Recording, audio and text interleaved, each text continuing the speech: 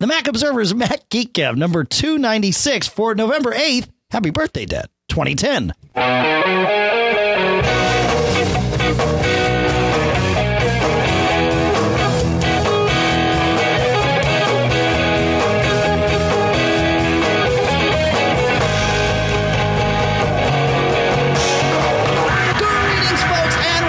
To the Mac Observer's Mac Geek Up, the show where you write the agenda. We answer your questions. We share your tips. We provide our own tips. We comment. From Durham, New Hampshire, I am Dave Hamilton. And then here in Fairfield, Connecticut, where it's a bit chilly, John F. Braun. Yeah, it's windy too, isn't it? We had wind like crazy yesterday. And it was sleety and, yeah. Winter is almost here. Actually, we're about a month and a half away, technically. And there's a time warp this weekend, too, as far as I can tell. It was so much fun. We're going to do it again next weekend. So just remember that. We have a huge show here for you today. I don't know how much we'll get to, but I think we're going to start with Paul. Before we start with Paul, though, I do want to get to our first sponsor, which is Barebones Software. And, of course, Barebones' flagship product is BB Edit. They're up to version 9.6. BB Edit is the text editor to beat all text editors. Now, some of you may think, why do I need a text editor? Well, if you're a programmer, you know that the text editor built into Xcode is nothing compared to what BB Edit can do for you. BB Edit's got all this cool stuff. It doesn't matter what language you're programming in. I think it's something magic in there. They've got support for all languages. Well, maybe not all. Maybe that's a little bit of hyperbole. But they do have support for any language I've ever looked up. And what's cool is once you either tell it by the file extension or simply by telling it what language you're programming in, and these languages can be HTML, they can be JavaScript, they can be Objective-C. It goes all over the map. So you do not need to get into nitty-gritty stuff to take advantage of what BB Edit does. It supports tag folding, where if you've got a function sitting inside of the little function definition, you can twist that up using one of those little kind of Mac OS X triangles like you'd use in the Finder. And you can just close up the entire function until you want to see it, and then you twist it open. You can jump around from function to function. It automatically finds what those are. It does the same thing with HTML. So if you're editing your own web page in HTML, BB Edit can do it. It's also really, really handy. In fact, we're going to talk about something later in this show with regards to text. And it's really handy to have a program that will let you edit text in plain text format only with no formatting whatsoever. BB Edit doesn't even know how to do bold. Of course, it can do bold for HTML, but it doesn't do any formatting of the text itself. And that can be really, really handy, too. Version 9, of course, adds one of my favorite features, which is instead of having a quit option, which of course it has, you can also have a suspend option where all the windows you have open, everything is preserved, but the program actually quits. I've even gone and mapped this, kind of alluding to something else we're going to talk about later in the show, to my Command Q key so that when I hit Command Q in BB Edit, it suspends instead of quits. It doesn't ask me to save anything. If I have unsaved documents, it doesn't matter. They are all saved in suspension. Really, really cool stuff. Of course, you can go check it out at barebones.com. And it's $125 for you and me, John. The educational version, if you're a student or affiliated with a school of any kind, is $49. But go ahead and check it out at barebones.com. Of course, if you own a previous version, upgrade's only $30. So barebones.com, BB Edit. Check it out. And now, John, it's time to see what Paul asked. Paul says, I'm looking for an old calculator application that Apple abandoned a few OS versions ago. It was the paper tape calculator. I need that for long lists of numbers.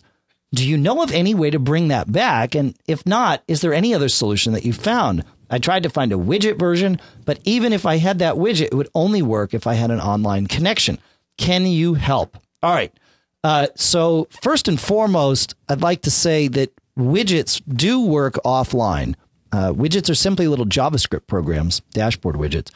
Many of them connect to the internet to get data to fill them in. But if you have a widget that does not rely on data from the internet, it will work offline. However, John, when I read his question, I thought, oh, that's odd for Apple to kind of take a feature away. And so I opened up the Calculator app yesterday on my MacBook Pro as I was prepping the show, and I started looking in the menus, and sure enough, in the window menu is an option that says Show Paper Tape. Turned it on, and I think I got exactly what Paul was looking for. So the moral here for anyone is don't be afraid or don't forget. There's not a whole lot of fear in it, but don't forget to take a look through the menus of any program that you use, even something you use regularly, because you might find something you didn't realize was there. Because I certainly didn't know this was there. Or I'm going to offer many more little tidbits here, Dave. All right. Because I know you love them. Well, I hope someone does. Anyways, you could also go to the help in the calculator. And, if you went into the help in the calculator and typed paper tape, it would not only tell you about the paper tape feature, but it would also have a couple of selections that would show you the menu choice to enable the paper tape, which is a nice thing in the current help. It is cool. Yeah, I don't know if people realize that. That's a good point, John. The help menu in Mac OS X has a search feature in it, and that feature searches menu items. It doesn't, based on what I've seen, I guess it does search the help for the program as well, but it searches menu items. So if you're looking for a menu item and you can't find it because the menus are too deep, you can look for it here and it'll show you where it found it. And then if you highlight it, it actually shows you, it opens the menu in tandem with the help menu. It's pretty darn cool. And one thing I noticed about the behavior of the calculator as well, Dave, is that so I think what may happen, I don't think that's enabled by default, but once you enable that feature, along with a lot of other features, Dave, if you quit the calculator and then come back to it, it'll still be there. I verified that with the paper tape. Oh, good call. Yeah. But some of the other things that I like in the calculator, if you're geeky about calculators, is that in the view menu, there's a few different types of calculators. So, of course, there's a basic calculator. I use the scientific one, and there's a programmer calculator that includes, conversion between number systems, which programmers have to do a lot of times. But then it has one of my favorites, Dave, RPN mode. Reverse Polish notation. That's correct. Yeah. And I was actually kind of surprised to see that there. Great. And very quickly, if anyone had a HP calculator when they were in school, which I did, and you may have, Dave. I definitely did. You turned me on to my 20, what was it? I can't remember if it was a 28S or a 43. I just took it. In fact, I know he's listening to the show because he always listens. I just sent it off to John Martellero at TMO because I know he's an HP calculator geek. So there you go. And RPN is great for doing certain types of calculations. It just makes a lot of sense once you try it. And then also the other thing is it prevents normal people from wanting to borrow your calculator because they can't figure it out. And basically it involves putting stuff on a stack and then doing the operation. So, you would do like 8, enter 2 divided by, and that would divide 8 by 2. Right. Again, once you use it and you start thinking that way, you can just blaze through calculations without getting confused. So lots of good stuff in the calculator that one, which again, I didn't know was there until I found it. Yeah. So cool. All right. Off to Everett. Everett has a question for us that I know I will find. I don't know why I can't find it here. Here it is. And it is about the Finder. Everett asks, is it possible to reset all Finder preferences, including window and icon sizes? All right. Yes, it is. Now, the thing I know about this is that even if you remove the Finder preference files, those preferences, the window and icon sizes and positions, will not go away because those are stored in files that are hidden. They're named capital D, capital S _ store with a capital S. So DS _ store files. And those are in each and every folder that you've touched with Mac OS X. And that's where it stores all that stuff. Now, you could go through, you'd have to use the terminal, I guess, and manually remove all those files. But, of course, our favorite, my favorite, your favorite utility, Onyx, which is free, in the maintenance rebuild section, has an option called Rebuild Display of Folders Content, which does exactly that. It goes and removes all the .ds _ store files throughout the drive. So that would be the trick: is go kill off the Finder preferences and then kill off the DS store files. Okay, and the preference file, as you may have guessed, but if you hadn't, is com.apple.finder.plist, which is in your home library preferences folder, I believe. Yep.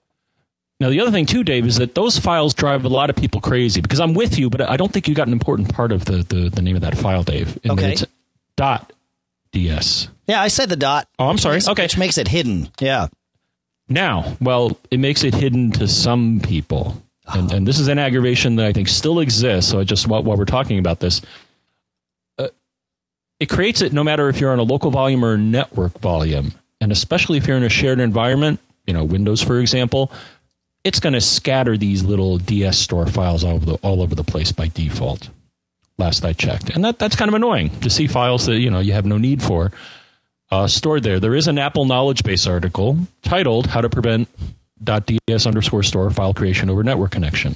So that's one little tidbit there with those. And then also, Dave, one program that I found and I actually paid for once they went out of beta is called Total Finder. And Total Finder will also allow you to prevent the creation of those files, both locally and on a network volume. So just to toss that in the ring. Cool. Very cool. All right. Let's move on. I alluded to a formatting question. And I love it when questions come in, and I think we had one last week. We probably have them all the time that remind us of things that we do without even thinking about it, that are huge time savers or efficiency boosters or really just increasing the enjoyment of the Mac. And this question from Kieran definitely was one of those. John and Dave, this is Kieran from Chicago. Quick question for you. I work mostly in customer service and tech support, so I don't do any page layout in Office or iWork. I really don't work with any kind of formatting, styles, no RTF. I pretty much work every day in plain text. However, when working between some of the main apps where formatting is present, like Mail, iChat, Safari, Scrivener, and DevonThink, there is formatting and styles. And when I go and paste some text from those documents, either into them or out of them, it copies the formatting. So sometimes I take that text and I put it into BBEdit's Scratchpad and then just copy and paste it into where my destination is to sort of strip all that out. So basically my question is there a way to make Command-C and Command-V always copy as plain text and always paste as plain text? So if I ever need any kind of formatting, I'll just add it back manually because I hardly ever do it.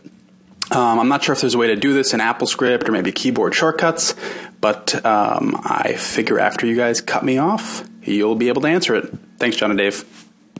All right. Thanks, Kieran. Yeah. So this gets interesting, and really it's up to each program how they support text coming in, whether you can or coming out. I haven't spent a lot of time looking, but I've never found a way of copying as plain text. There might be some programs that support this, but typically copying, when you copy a line of text, it takes the text, but it also grabs any formatting. So if you're in, Microsoft Word, it grabs the font, it grabs the italics, it grabs bold, any of that stuff that's there all comes along with it. When you paste that back in, for example, if you go into a mail message and paste that in, then it automatically makes that message a rich text message and it puts your formatting in. Now in Mail, you can go up and choose Format, the Format menu, and choose Make Plain Text.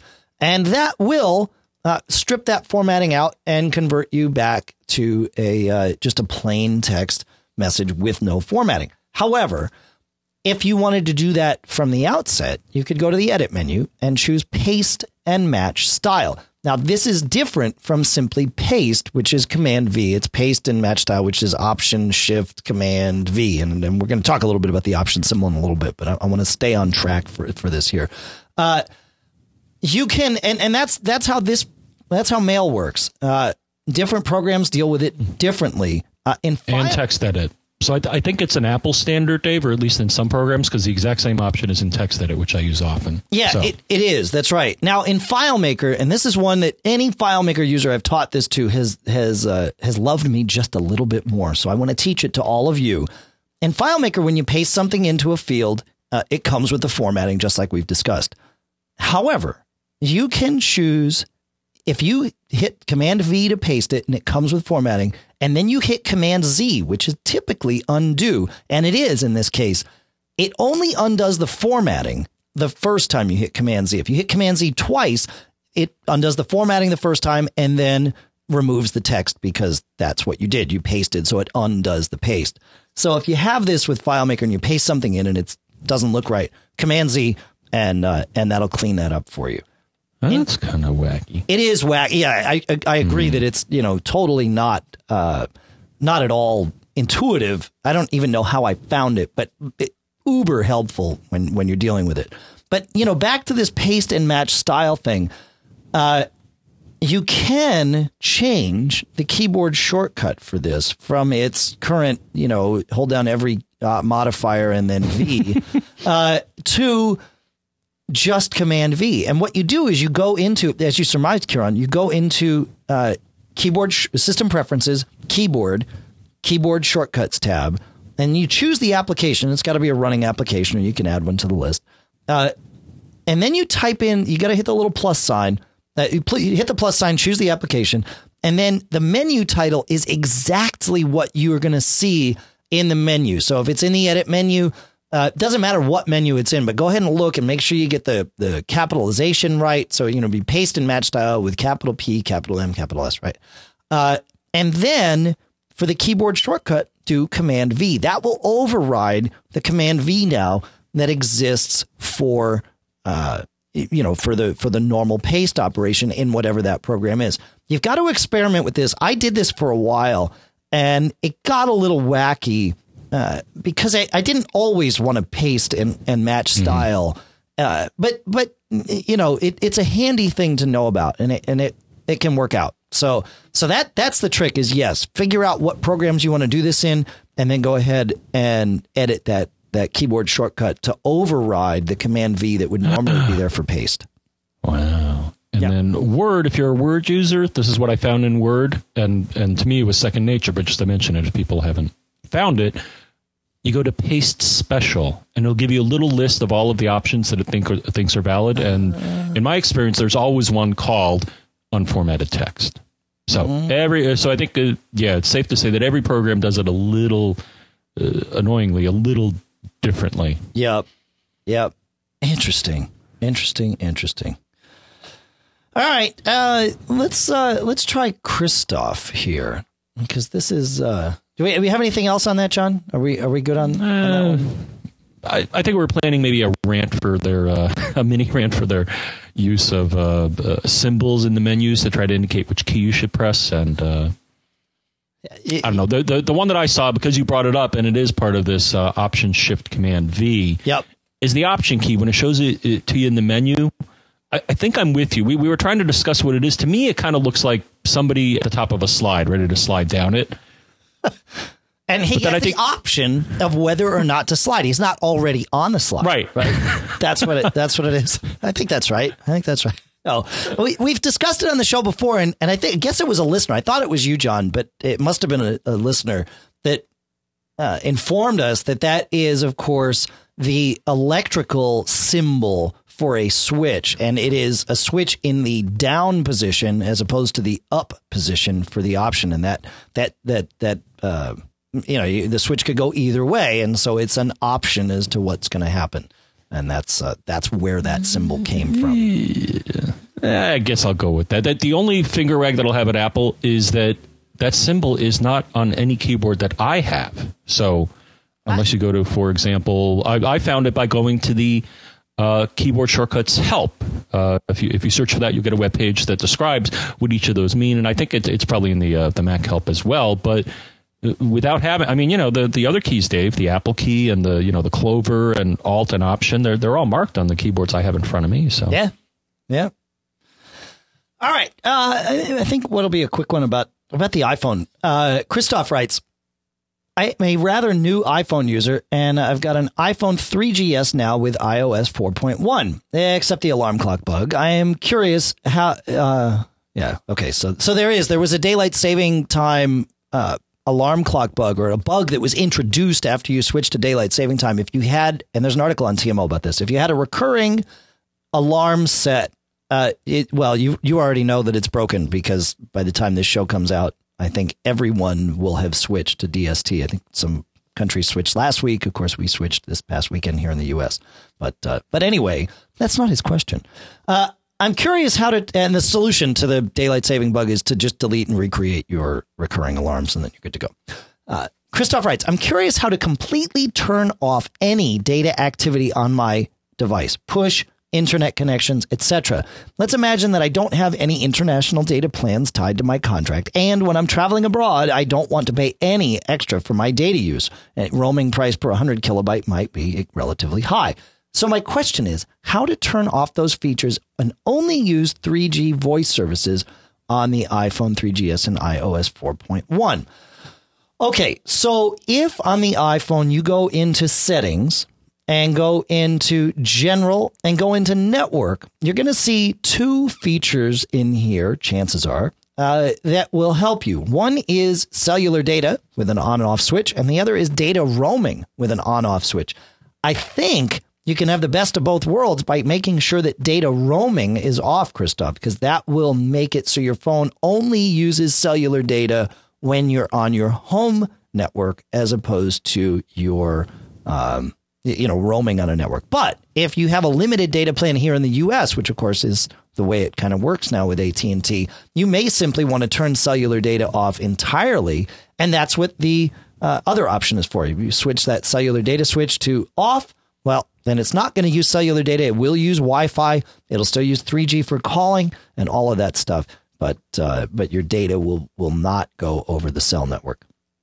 I think that's the answer. The one thing I would caution here is if you go and make these changes and then switch it into airplane mode and then out of airplane mode, check them again.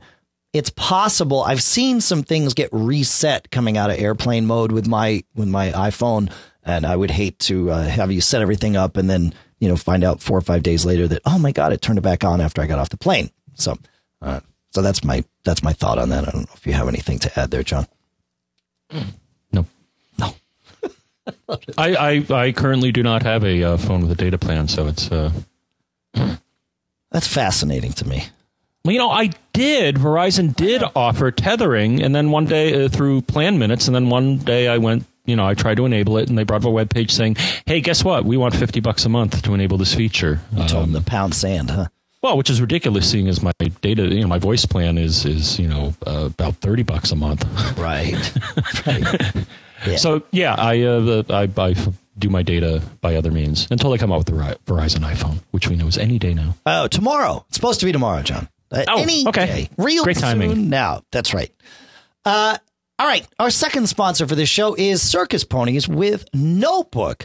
Notebook is an application that you can use to organize your data, thoughts, PDFs, sticky notes, pictures, movies, audio files about any given subject or multiple subjects into separate notebooks. So you've got data that's all about, say, the Thanksgiving dinner that you're planning, but some of it's pictures, some of it's text, some of it's PDFs, and you want to organize it all into one place. Well, Notebook is the way to do that. You can type your outline inside Notebook. It looks just like a regular white line notebook, but of course it does all this other stuff. You can type things in. It forms a little hierarchical outline as you're typing.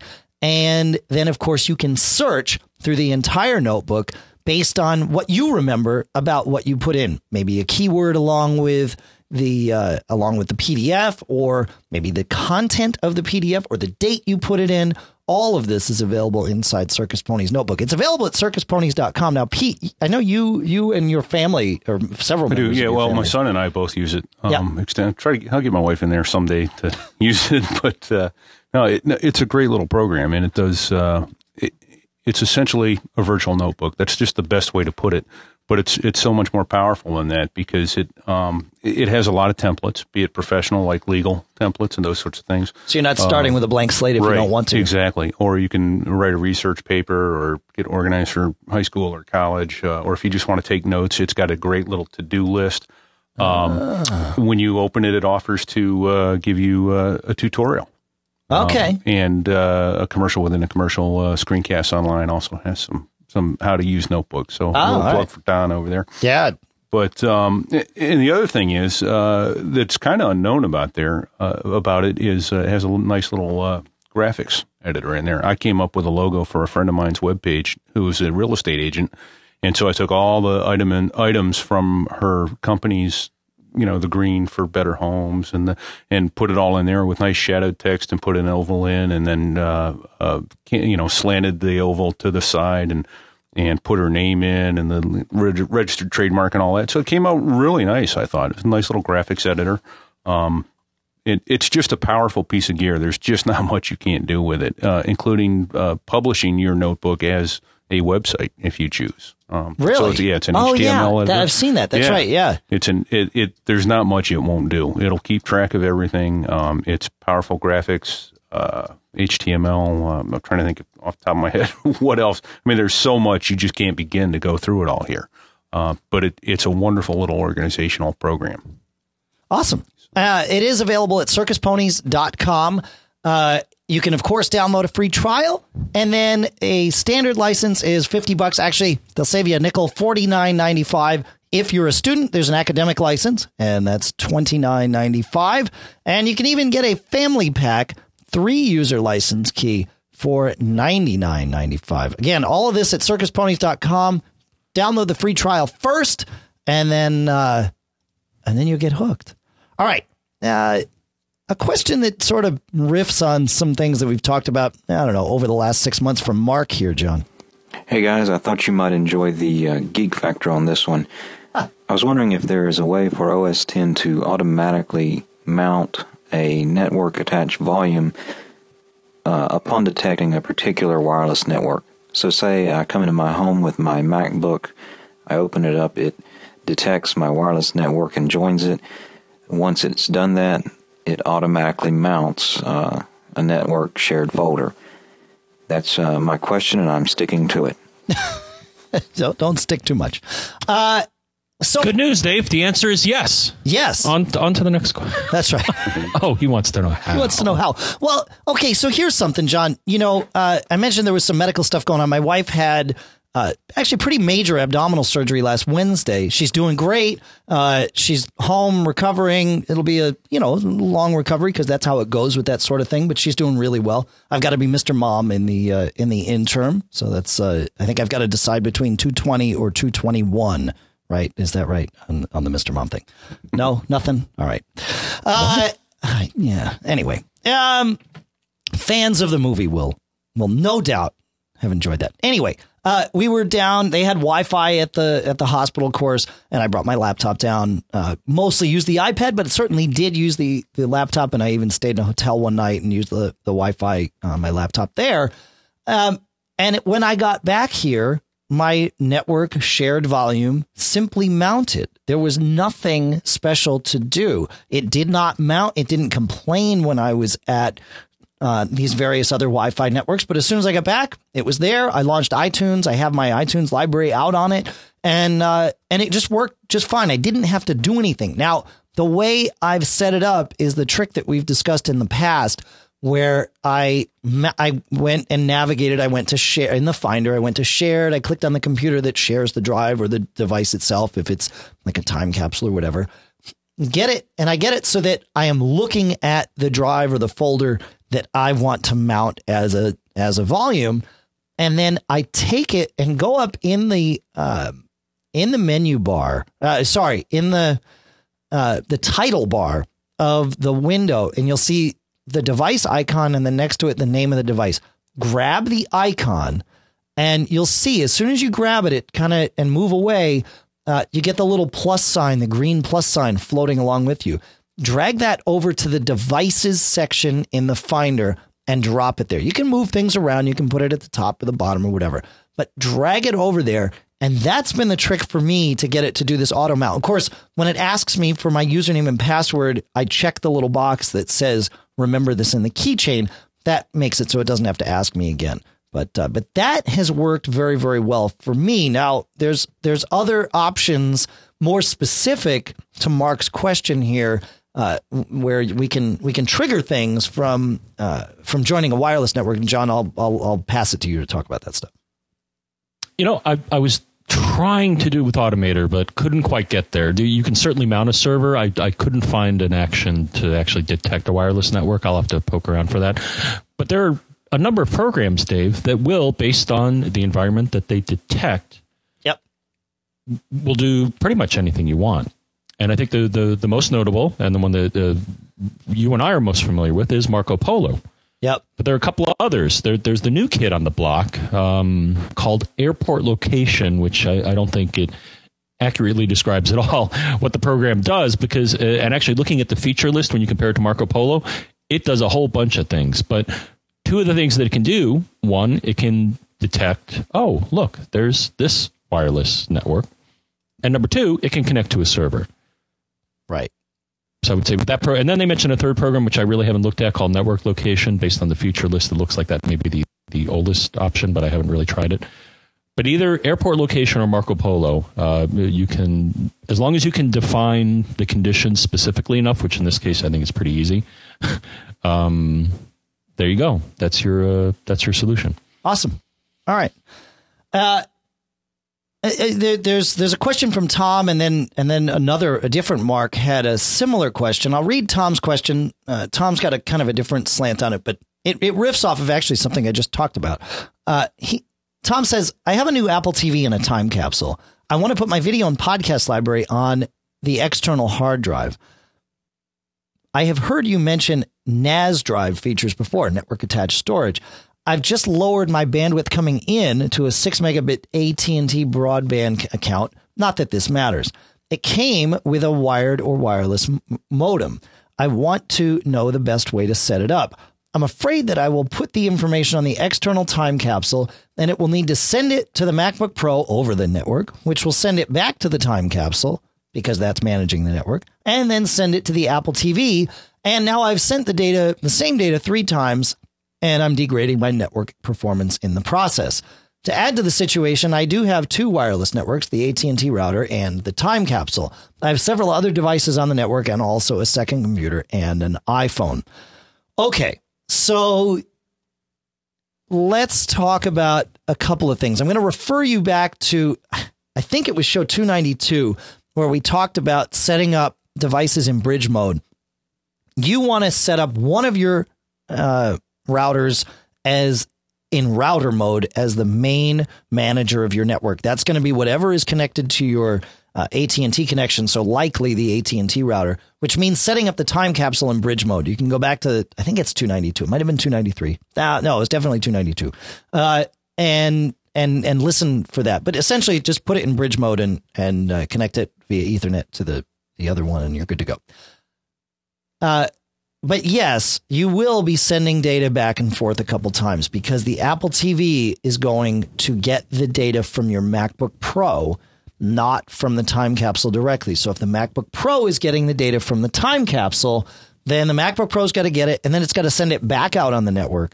Of course, if you're doing all of this over Ethernet, there's really no concern over bandwidth. Even if you're doing it over wireless, chances are you're not going to have a huge bandwidth problem because what you're sending isn't going to saturate the available bandwidth in the network. It's possible it would, though, depending on distances and any other factors that might limit the overall performance of the network. But in general, I don't think you have anything to worry about here. John, you have anything to add to that? Well, if you'd like to know if you're saturating the network, then there are a couple of things you could run. So my favorite, because it's free. Well, actually, it's not my favorite, but it's free. Activity Monitor. There's a network tab, and that will show you the up and downstream data that's being consumed, both as a number and as a nice little historical graph. So take a look at that and see if you're saturating your network. Some others, of course, menu meters or iStat menus will also show bandwidth. Yeah. and who's consuming it. So it may not be a problem, though. I agree that the data is being shuffled about. There's going to be upload and download. You want to quantify this first to see if it actually is a problem. So any of those tools will help you quantify that. Right. So Mark's question was related to this, and it was, am I going to run into any problems putting my iTunes library on a NAS drive? And the question is no, except that when you're not connected to the NAS drive or the network that contains the NAS drive, you have no access to your iTunes library. That's really the only issue in a nutshell. I do this. It works fine.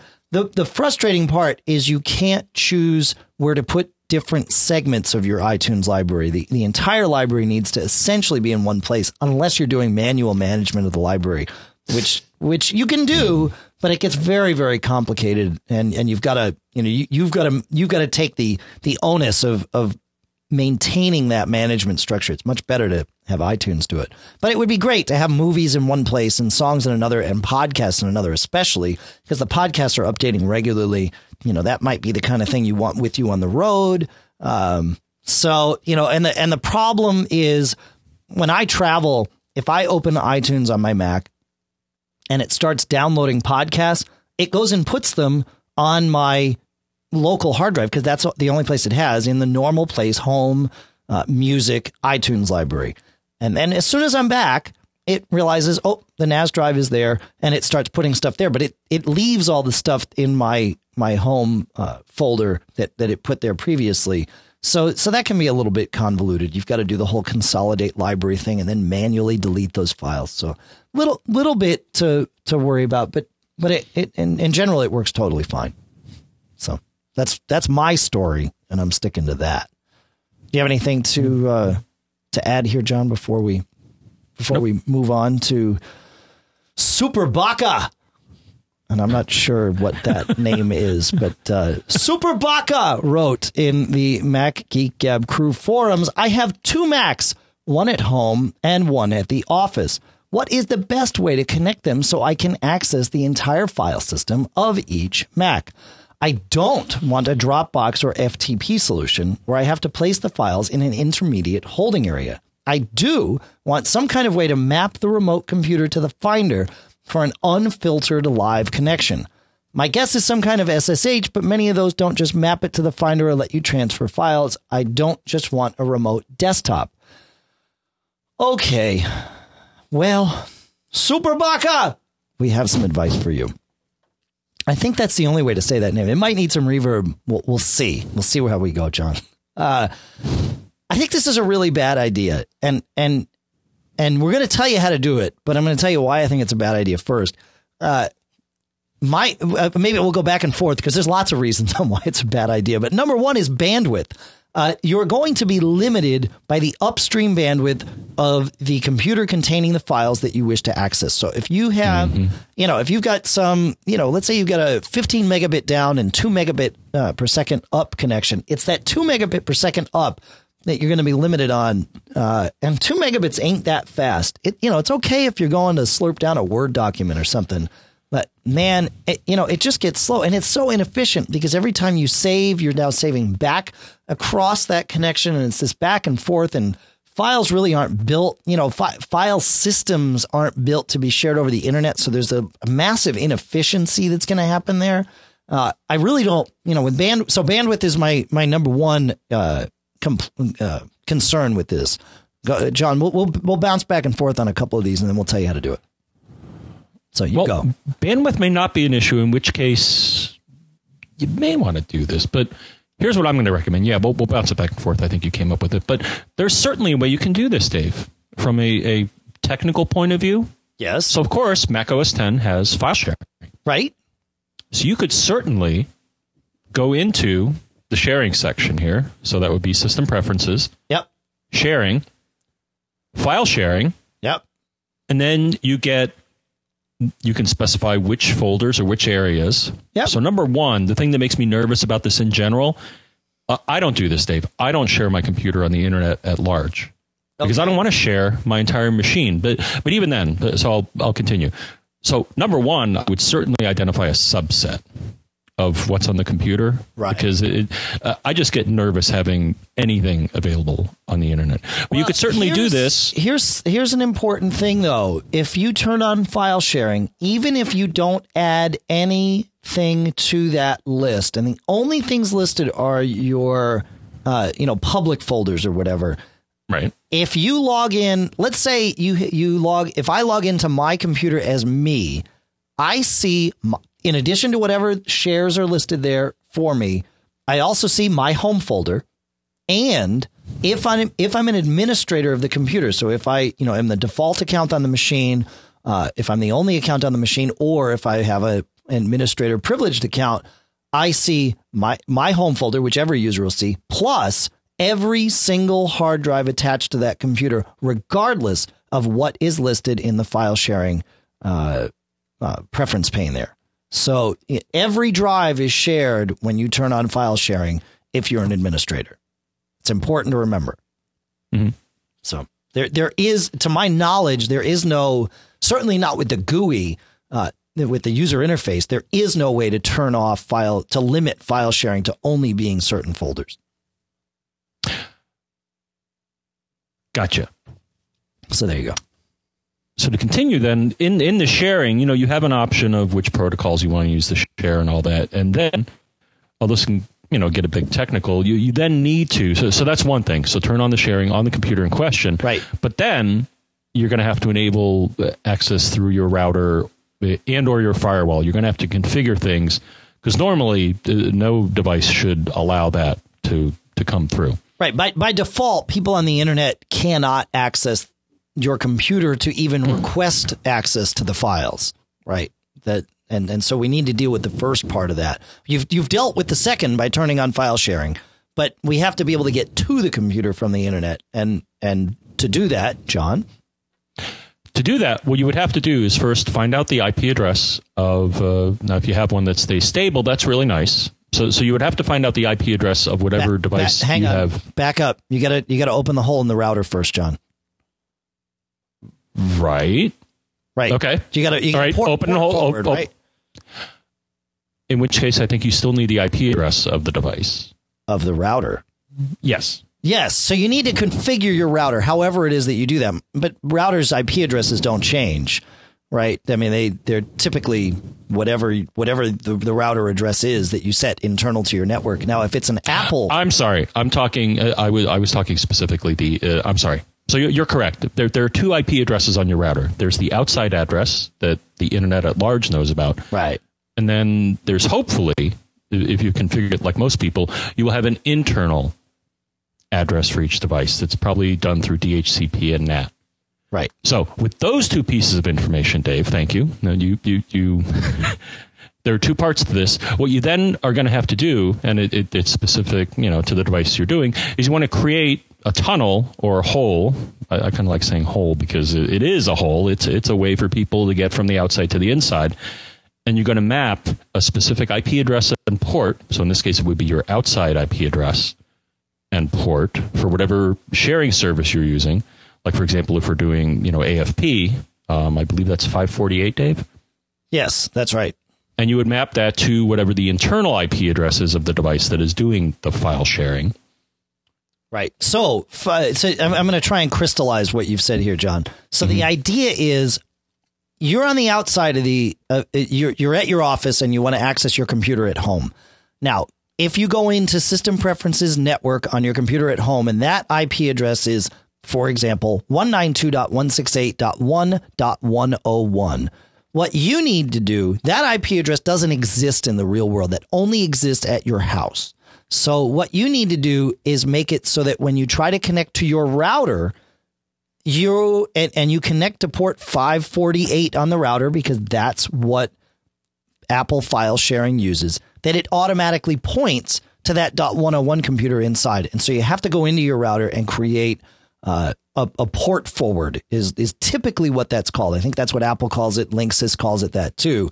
And like John said, you map the external port of 548 to the internal port of 548 and you have to map the internal port of 548 to the computer inside your network, which, as we just talked about, is the one that ends in .101. That should do it. It does get a little confusing. I highly recommend using portforward.com. You put in what you're trying to forward, what router you have, and it will show you the steps that you need to take, including screenshots of how to do this. Makes life so much easier. So that would be the trick. And then you have to just connect to the external IP address. You may or may not know that from your home. In this example, you could visit whatismyip.com, and that's going to give you can visit that from any computer in your home, and that's going to give you your external IP address, right? But it gets convoluted, and again, it's not. I don't think it's the best option. I'm in reading this post from Super Baka. I wonder why it is that a Dropbox would be, or not a Dropbox, but the Dropbox.com service would be a bad idea. You do not have to put your files in an intermediate holding area. That is done automatically for you, and this, as is the synchronization. So you store the documents on your home computer, and then you have a matching folder on your work computer, and any changes you make to any one of those files in either place are essentially immediately replicated across the internet to both computers. So there is an intermediate holding area, but it's not like you have to check files in and out of this manually. It happens seamlessly. And I really believe it would be the answer to what you're trying to do here.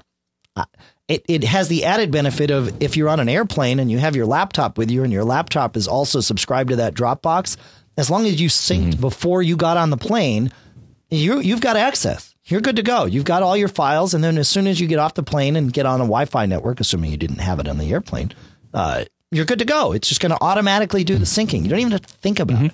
So I'm not convinced that Dropbox is a bad solution unless there's a security concern. No, I think Dropbox is good. Or if you have MobileMe, then iDisk is certainly a solution, since it will, it's a WebDAV network volume. The other concern is that when you look at the sharing in macOS 10, Dave, you have three options. So you have AFP, which is Apple's flavor. You have FTP, which as our super friend indicated, he wouldn't want it. I mean, FTP is so out. I mean, they even say in the screen here, warning, FTP logins and data transfers are not encrypted.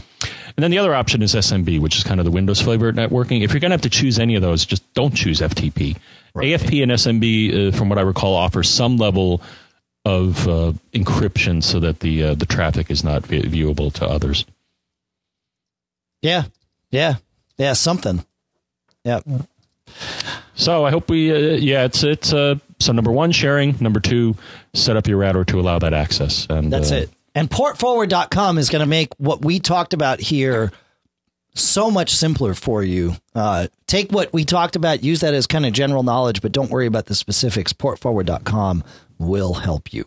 Trust me on this. All right. I trust you. Okay, good. I do want to talk about our third sponsor, so I hope you'll trust me about that, John. It is Citrix with GoToAssist Express.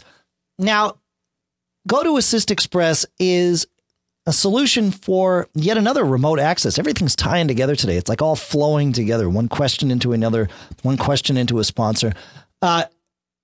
If you want to have remote control of a computer, GoToAssist Express is the answer for you. Let's say, for example, you work with clients, colleagues, maybe even family members to resolve computer issues. You're the guy, right? Or the woman. When the phone rings, when somebody has a problem, you're the first one they call. And if you are, how frustrating it can be to try and work with someone over the phone that doesn't really understand computers. In fact, it can be so frustrating. Sometimes you might just get in the car and drive over there. But that's a productivity killer, right? Having to spend time in the car just to go fix some 10-minute little problem. If you can control that computer without having to walk the person on the other end of the phone through a series of hoops just to let you in, that would be huge. Well, that's what GoToAssist Express is for. You create the session, you log in, you know what you're doing, you log in, you create the session. In fact, it's very simple. Anyone could do this. And it provides you with a link. You can email that link to someone. You can read it to them over the phone. All they have to do is go to their web browser and visit this link, however you can get it to them.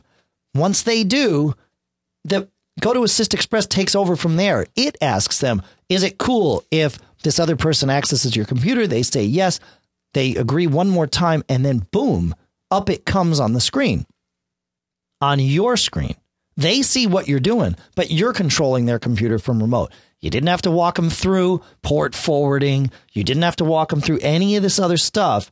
It just happens. And it's all because it's managed by GoToAssist servers. So there is no need to poke holes in routers or worry about any of that other stuff. GoToAssistExpress.com/geek is the place to go to get a 30-day free trial of GoToAssist Express. Again, that's GoToAssist.com/geek. I think I said GoToAssistExpress.com/geek. That's not the right URL, but it might work. The right one is GoToAssist.com/geek. 30-day free trial. Go ahead and check it out. Play with it with a family member, with a friend. If you do any level of this kind of stuff, you're going to be hooked real fast. So again, GoToAssist.com/geek. John, several shows ago, we've had these follow-ups lingering a little bit. We talked about AppleScript and Automator, and we've gotten some great responses from three of you. And we've gotten great responses from a lot more than three of you, but we've boiled down to three of these that I really wanted to share. And we just wanted to make sure it got out there so that anyone interested in AppleScript and Automator can take advantage of this stuff. So first we'll go with Jim, which is sort of a comment and a question, and then we'll move on from there. Hi guys, this is Jim in Buffalo, New York, a drinking town with a football problem. In the last episode, Larry wrote in asking how he could tell iTunes to always update his podcast, whether it thinks he's listened to them or not. And I was wondering if it would be possible to incorporate that script from DougScripts.com into an Automator action that he could just put alongside of iTunes in the dock to just click whenever he wants to make sure that all of his podcasts are updated. This is where you can cut me off. All right. We will cut you off. Thanks, Jim. Yeah, he doesn't even have to go that far, though. If you have an AppleScript that does something that you want, you don't have to make an Automator action out of it to make it launchable. Every AppleScript can be saved as an application, and then that application is run just like anything else. So you could certainly take that script from Doug's AppleScripts, the update podcasts automatically, save it as an application, and then just run it from the Finder. And it'll work totally fine. That's how AppleScript works. It kind of built to package these standalone things. Do you do a lot with AppleScript, John, or not these days?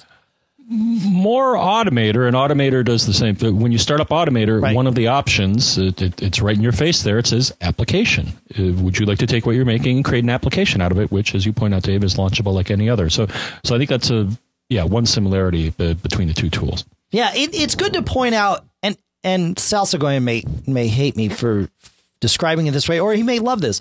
But to me, Automator is kind of a GUI on top of AppleScript, right? And I realize that AppleScript is a series of tools on top of other things, but AppleScript is more the nitty gritty and gives you a lot more flexibility, but you have to be willing to code to get it done.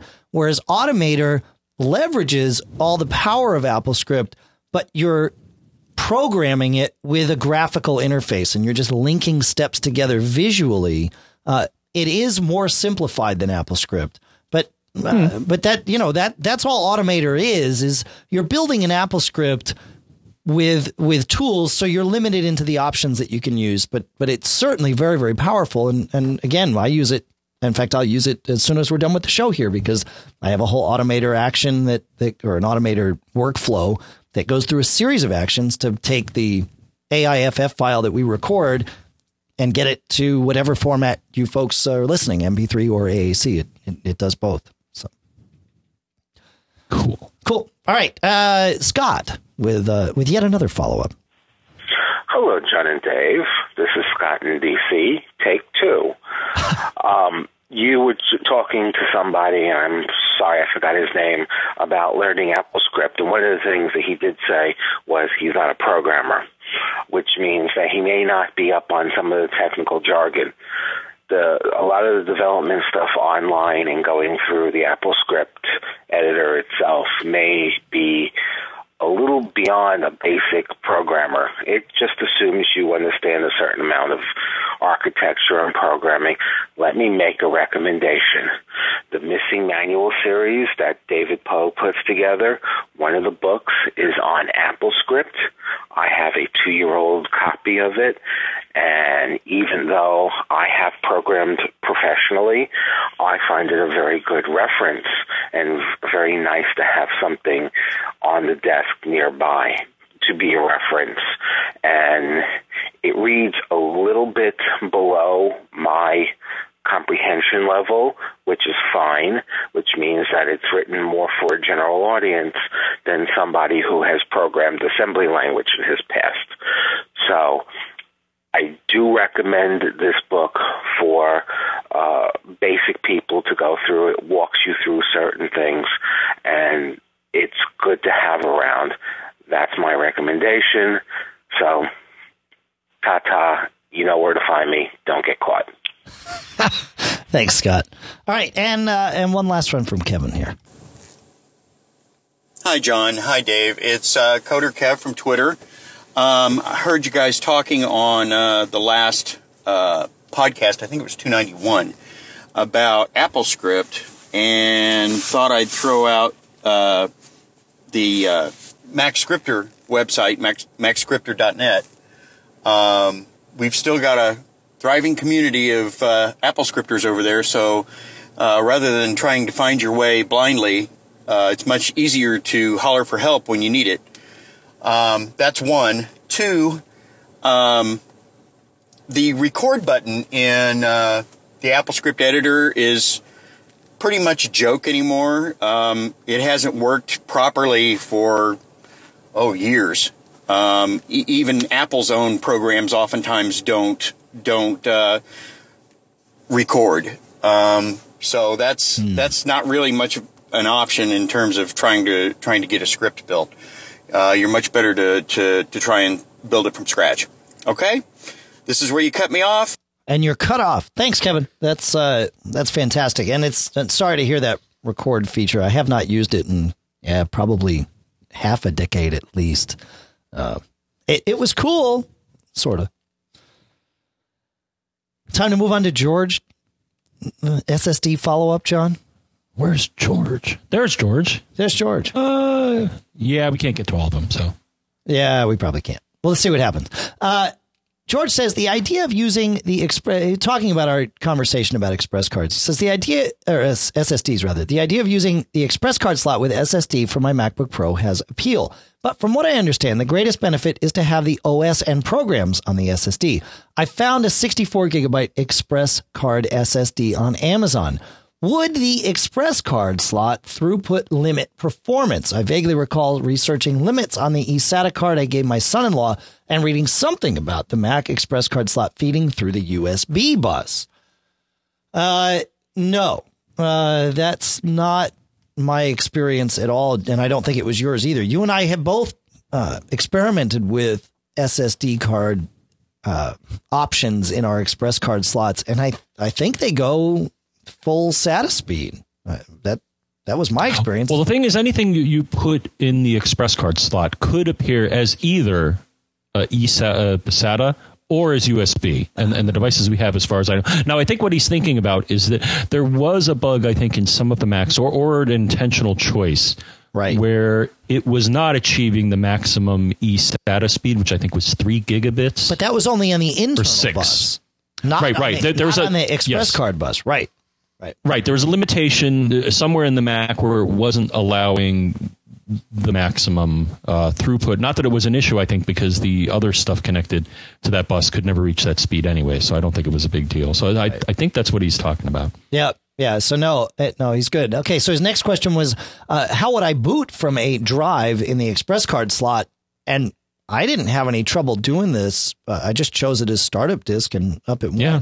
Yeah. Okay. You hold down the option key, right? Or hold down the option key at boot time. That's the other way to do it. That's right. Right, the startup manager. Yeah. 'Cause the only thing that different happens is when you put in an express card is you'll see an additional icon in your menu bar indicating that, there's something plugged into that slot. That's right. But yeah, as you pointed out, Dave, it's just like any other, SATA or USB device. It looks like a disk. Yep. Unless you have the first generation MacBook Pro, the Core Duo, not the Core 2 Duo MacBook Pro. And then it could not boot from the express card slot, as I learned, which was interesting. And he has another good. These are all good questions. How would I move the OS from the internal hard drive to the express card slot? Should I use Migration Assistant? And I would stay far away from Migration Assistant for this process because you're not moving everything to it. I would do a clean install of the OS onto the express card, and then I would boot from it. Then go into, and during the install, it's going to ask you to create an account. Create an account with the same long and short usernames that you use for your existing account on the internal drive. Then, once you've rebooted and you've installed and rebooted from the SSD in the express card, go into System Preferences, Accounts. And what you want to do is tell it, look at my home folder that's on another drive. And the way to do this is in Accounts, you right click or control click on the user account and choose Advanced Options. In there, and you got to be careful in here because you can really screw things up. But in there's an option to change the home directory. Point that to your internal, your spindle drive. And I think it's going to ask you to log out and log back in or reboot. But once you do that, then you're good to go. And it will boot from one drive and read your home directory from another. And it works totally, totally fine. Can I jump in there? Jump. Well, as I mentioned before the show, I went to Amazon and I got a refurbished Crucial drive. Yep. 256 gig SSD for $340 shipped. And so the prices are coming down. I mean, you can continue to try these here, but maybe save up for Christmas or take some of that Christmas money, whatever. But the prices are finally starting to come down. Now they're still high on the brand new, but I think a refurbished drive sealed from Crucial. Wow. I'm living out there on the bleeding edge, I guess, but I'm willing to take that chance and see how it goes. But 256 is big. Oh, yeah, it is big. Yeah, so I'm thinking, for a 128 or a 64, you could still go internal. Yeah, and that would go. And then there's that other option that I've heard talked about lately is changing your optical drive. Right, we did. You guys talked about that. Yeah. That's right. Yeah. Okay, so one last question, and this I think, John, you have the answer.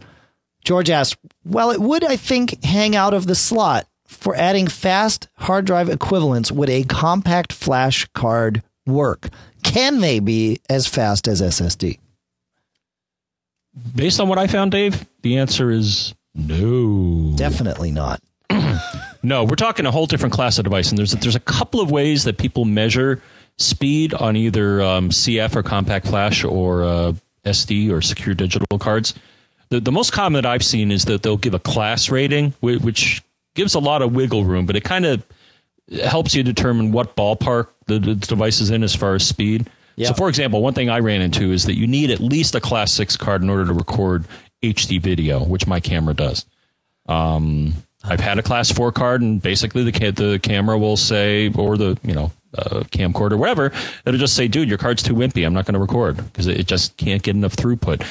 And so there's Class 0 through Class 10, and it would seem that corresponds to the megabits per second throughput. Okay. So, for example, they say here Class 10 is 10 megabits per second. So that's very slow. Now, there's another rating, of course, just to complicate things, which is an X rating that I also see here. I'm looking at a Wikipedia article. Wait, you're not talking about an X-rated flash card, are you? Well, it could be. But apparently an X is equivalent to 1.2 megabits per second. So that's another way that some of these memory vendors can say, "Oh, well, I have a 40X." No, it has nothing to do with adult content. Okay. But even then, I'm looking at the maximum rating here. So somebody, I guess, makes, or there's a specification, a 600X class device. And that boils down to, from what they say in the chart here, 720 megabits per second write speed. Yeah. Or actually, I'm sorry, and actually they have an equivalent here, which is about 90 megabytes per second write speed. So unless you get a really, really speedy card, I think you're just talking two different classes of memory. I mean, you get what you pay for. I mean, some of these cards are pretty inexpensive, and while they certainly can meet the needs of a photographer, or for short term, I mean, some of these, little thumb drives or flash drives, I think that's what type of memory they're using. They're using the slower memory, not the, SSD memory, which is not memory, but it's like, it's the memory and the cache and the architecture and all of that stuff. So you can do it, but you'll I think see pretty quickly the limitations of these things. Yep. All right. And, I think it's time to invite the band in from the cold. But they're hot, so it kind of works out, right? That's right. Smoking. You've heard a lot of comments in the show. You've heard a lot of questions answered. All of these people have found a way to get these questions to us, and we don't want to leave you out in the cold, so we're going to tell you how to get these answers and questions to us. The best way? Feedback at MacGeekGab.com. You can email anything there. Audio, video, text, pictures, whatever you want. That gets to both John and I. We can deal with managing it and answer your questions and get it into the show. I don't know. I can't agree with you, Dave. I'd much rather write to feedback at MacGeekGab.com. Well, no, you said you could send anything, and you couldn't send us a CF memory card. You could try. You could send us the contents. A picture of it, absolutely. So at feedback at MacGeekGab.com. But, that's right. You can also call us, Dave. And if I had to pick up the phone and call us, I would dial 206-666-GEEK, which is 4335. You can, that's right. I'm trying to think. What else? Skype. You could Skype to Mac Geek Gab. That'll get to us. Audio quality on that's not going to be as good simply because of the way we have the call routed. It's not going to be as good as if you call us directly or certainly emailing us at that feedback address. If you are a premium subscriber, which, if you're a professional in the computer industry, could be tax deductible for you. Really? You learn a lot. Hey, it's education, man. If you're a premium subscriber, you can email premium at MacGeekGab.com. And you can find us on Twitter. I am Dave Hamilton. John is John F. Braun. Pete is Pilot Pete. All the news about the show is Mac Geek Gab. And, of course, Mac Observer is Mac Observer. Michael Johnston from the We Have Communicators podcast, formerly the iPhone Alley podcast, converts this to AAC for you. Cachefly, CACHEFLY.com provides all the bandwidth to get this show from us to you. The podcast marketplace includes the A2 desktop speakers from Audio Engine, BB Edit from Barebones Software, Disc Label from Smile, and Notebook from Circus Ponies, all through the Backbeat Media Podcast Network. And John, that's it. We are out of here for this one. Out of here. Premium show coming up Wednesday, assuming my schedule stays predictable, which I'm sure it won't stay predictable, but I'm confident Wednesday will work.